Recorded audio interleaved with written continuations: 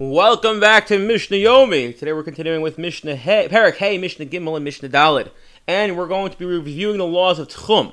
If you recall, the laws of Tchumim were a person from their place of residence can only go, assuming there are no houses joining together. So, again, if you learn Erevin with us, this will make more sense. But from your place of residence, you can only go 2,000 amos in every direction. That being said, it's not just a limitation on where you can go, but also your animals and utensils are also limited to where you can go, they can go. Therefore, animals and utensils have the same tchum as their owner, i.e., wherever you can go, your 2,000 miles circumference, they can go as well. Okay. More than that, they cannot go. So if you on Yom Tov, you go to your son or your shepherd, hey, take these out further, and let's assume that your son lives far away, so you have an overlapping tchum, but he can go places you can't go, and you can go places he can't go. It goes after the owner and not after who's holding it now. Okay, now what happens if you have an item owned by multiple people?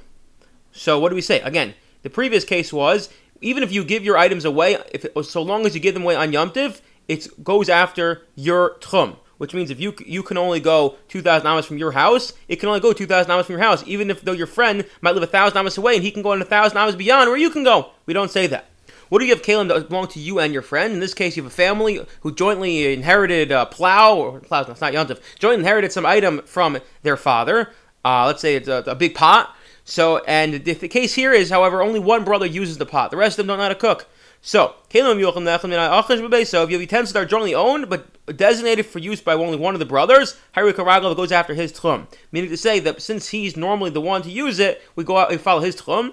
But if there's no designated brother, as in they all use the pot equally, so then it has to take on the chumras, the stringencies of all the brothers, and it can only go in the place where all 5 brothers in this case can equally go. But if 4 brothers can go in one place, one brother can't go there because his house was, let's say, 1,000 amos before their house, so it can't go where the four brothers are. Rather, again, it only goes where all of them can go because it's jointly owned. And by that metric, you can assume so that it's going to always follow the owners, and it always follows where all of them can go. Okay.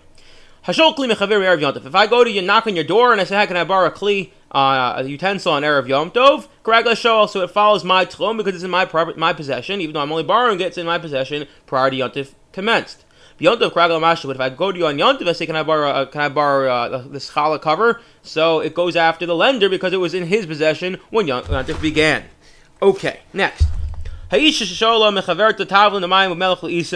The woman borrows from her friend spices, water, salt for her dough. The food can only go where both of them are able to go. Why is that? Since the food and dough is a mixture of ingredients and belongs to 2 people when nothing began, it has restrictions of both these tchumim. Thus, it may be moved only to the place where the tchum overlap.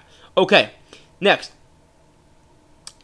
Yehuda says no, water is excluded for this because water has no substance, and therefore we assume it gets absorbed in the dough as if it's not in the dough. So let's say one gave water and the other ones gave everything else, it goes after everyone else and not the water. I wish you all a wonderful day.